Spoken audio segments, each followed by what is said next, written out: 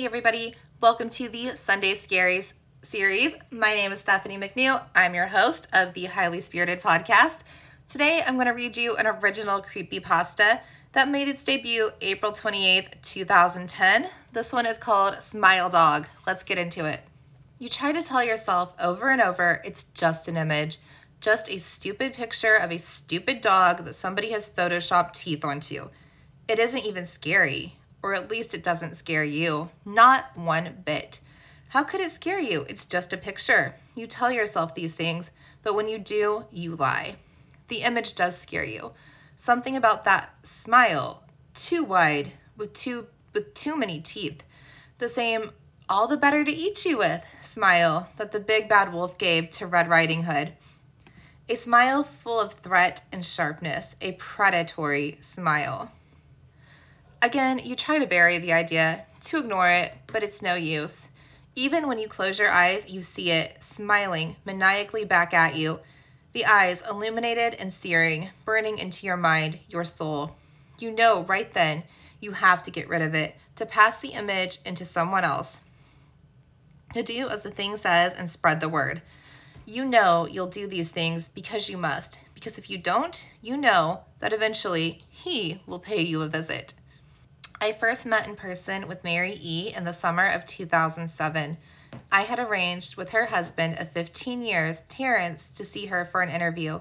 Mary had initially agreed, since I was not a newsman, but rather an amateur writer gathering information for a few early college assignments and if all went according to plan, some pieces of fiction. We scheduled the interview for a particular weekend when I was in Chicago on unrelated business. But at the last moment, Mary changed her mind and locked herself in the couple's bedroom, refusing to meet with me. For half an hour, I sat with Terrence as we camped outside the bedroom door, I listening and taking notes while he attempted fruitlessly to calm his wife. The things Mary said made little sense, but it fit with the pattern I was expecting.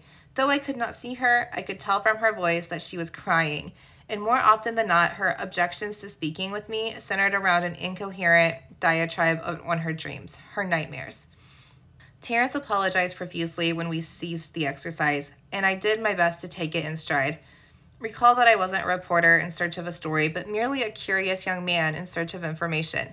Besides, I thought at the time I could perhaps find another, similar case if I put my mind and resources to it. Mary E. was a SISOP for a small Chicago-based bulletin board system in 1992, when she first encountered Smile.jpg.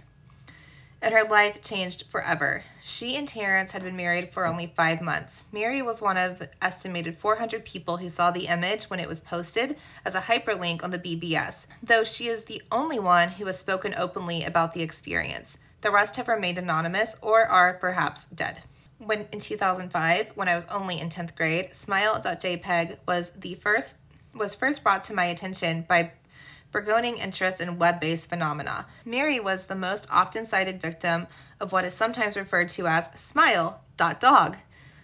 The being smile.jpg is reputed to display. What caught my interest, other than the obvious macabre elements of the cyber legend and my proclivity towards such things, was the sheer lack of information, usually to the point that people don't believe it even exists, other than as a rumor or a hoax. It is unique because, though the entire phenomenon centers on a picture file, that file is nowhere to be found on the internet. Certainly many photo-manipulated, similar litter on the web, showing up with the most frequency on sites such as ImagineBoard, 4chan, particularly the X-focused paranormal subboard. It is suspected that these are fakes because they do not have the effect of the true Smile.jpg is believed to have, namely sudden onset temporal lobe epilepsy and acute anxiety. This purported reaction in the viewer is one of the reasons that the phantom-like Smile.jpg is regarded with such disdain.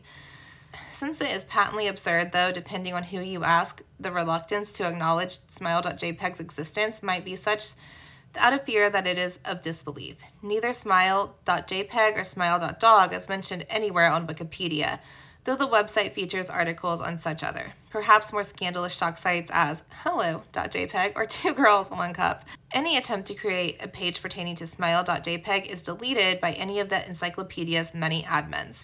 Encounters with Smile.jpg are the stuff of internet legend. Mary E.'s story is not unique. There are unverified rumors of smile.jpg showing up in the early days of Usenet, and even one persistent tale in 2002, a hacker flooded the forums of humor and satire websites, Something Awful, with a deluge of smile.dog pictures, rendering almost half the forum's user at the time epileptic. It is also said that in the mid to late 90s that smile.jpg circulated on Usenet as an attachment of a chain email with the subject line, "Smile! God loves you." Yet despite the huge exposure these stunts would generate, there are very few people who would admit to experiencing any of them, and no trace of the file or any link that has ever been discovered. Those who claim to have seen smile.jpg often weakly joke that they were far too busy to save a copy of the picture to their hard drive. However, all alleged victims offer the same description of the photo. A dog-like creature, usually described as appearing similar to a Siberian husky, illuminated by the flash of the camera, sits in a dim room, the only background detail that is visible being a human hand extending from the darkness near the left side of the frame. The hand is empty, but is usually described as beckoning. Of course, most attention is given to the dog or dog-like creature. The muzzle of the beast is reputedly split in a wide grin, revealing 2 rows of very white, very straight, very sharp, very human-looking teeth. This is, of course, not a description given immediately after viewing the picture, but rather a recollection of the victims, who claim to have seen the picture endlessly repeated in their mind's eye during the time that they are, in reality, having epileptic fits. These fits are reported to continue indeterminately, often while the victim sleeps, resulting in very vivid and disturbing nightmares. These may be treated with medication, though in some cases it's more effective than others. Mary E., I assumed, was not on effective medication. That was why, after my visit to her apartment in 2007, I sent out feelers to several folklore and urban legend-oriented news groups, websites, and mailing lists, hoping to find the name of a supposed victim of smile.jpg, who felt more interested in talking about its experiences. For a time, nothing happened, and at length I forgot completely about my pursuits, since I had begun my freshman year of college and was quite busy. Mary contacted me via email, however, nearing the beginning of March 2008. The email states, "Dear Mr. L., I am incredibly sorry about my behavior last summer when you came to interview me. I hope you understand that it was no fault of yours, but rather my own problems that led me to act out as I did. I realize that I could have handled the situation more decorously. However, I hope that you will forgive me. At the time, I was afraid." You see, for 15 years, I have been haunted by smile.jpg, smile.dog, comes to me in my sleep every night, and I know that sounds silly, but it is true. There is an ineffable quality about my dreams, my nightmares, that makes them completely unlike any real dreams I have ever had. I do not move, I do not speak, I simply look ahead, and the only thing ahead of me is a scene from that horrible picture. I see the beckoning hand, and I see the smile dog. It talks to me. It is not a dog, of course, though I am not quite sure what it really is. It tells me it will leave me alone only if I do as it asks. All I must do, it says, is spread the word. That is how it phrases its demands, and I know exactly what it means. It wants me to show it to someone else. And I could. The week after my incident, I received in the mail a manila envelope with no return address. Inside was only 3.5-inch floppy diskette. Without having to check, I knew precisely what was on it. I thought for a long time about my options. I could show it to a stranger, a coworker. I could even show it to Terrence, as much as the idea disgusted me. And what would happen then? Well, if Smile.dog kept its word, I could sleep. Yet, if it lied, what would I do? And who was to say something worse would not come for me if I did as the creature asked? So I did nothing for 15 years. Though I kept the diskette hidden among my things, every night for 15 years, Smile Dog has come to me in my sleep and demanded that I spread the word. For 15 years, I have stood strong, though there have been hard times. Many of my fellow victims on the BBS board where I first encountered Smile.jpg stopped posting. I heard some of them committed suicide. Others remained completely silent, simply disappearing off the face of the web. They are the ones I worry about the most. I sincerely hope you will forgive me, Mr. L., but last summer when you contacted me and my husband about the interview, I was near the breaking point. I decided I was going to give you the floppy diskette. I did not care if Smile.dog was lying or not. I wanted it to end. You were a stranger, someone I had no connection with, and I thought I would not feel sorrow when you took the diskette as part of your research and sealed your fate. Before you arrived, I realized what I was doing, was plotting to ruin your life. I could not stand the thought, and in fact, I still cannot. I am ashamed, Mr. L., and I hope that this warning will dissuade you from further investigation of smile.jpg. You may, in time, encounter someone who is, if not weaker than I am, then wholly more depraved, someone who will not hesitate to follow Smile Dog's orders. Stop while you are still whole. Sincerely, Mary E. Terrence contacted me later that month with the news that his wife had killed herself. While cleaning up the various things she'd left behind, closing email accounts and the like, he happened upon the above message. He was a man in shambles. He wept as he told me to listen to his wife's advice. He'd found the diskette, he revealed, and burned it until it was nothing but a stinking pile of blackened plastic. The part that most disturbed him, however, was how the diskette had hissed as it melted, like some sort of animal, he said. I will admit that I was a little uncertain about how to respond to this. At first, I thought perhaps it was a joke, with the couple belatedly playing with the situation in order to get some rise out of me. A quick check of several of Chicago's newspapers' online obituaries, however, proved that Mary E. was indeed dead. There was, of course, no mention of suicide in the article. I decided that, for a time at least, I would not further pursue this subject of smile.jpg, especially since I had finals coming up at the end of May. But the world has odd ways of testing us.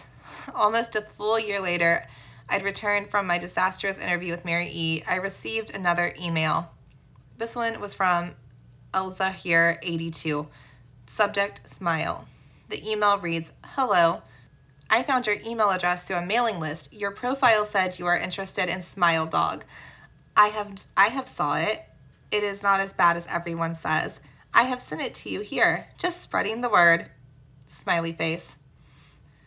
The final line chilled me to the bone. According to my email client, there was one file attachment called naturally smile.jpg. I considered downloading it for some time. It was most likely a fake, I imagined, and even if it weren't, I was never wholly convinced of smile.jpg's peculiar powers. Mary E.'s account had shaken me, yes, but she was probably mentally unbalanced anyway. After all, how could a simple image do what smile.jpg was said to accomplish? What sort of creature was it that could break one's mind with only the power of the eye? And if such things were patently absurd, then why did the legend exist at all?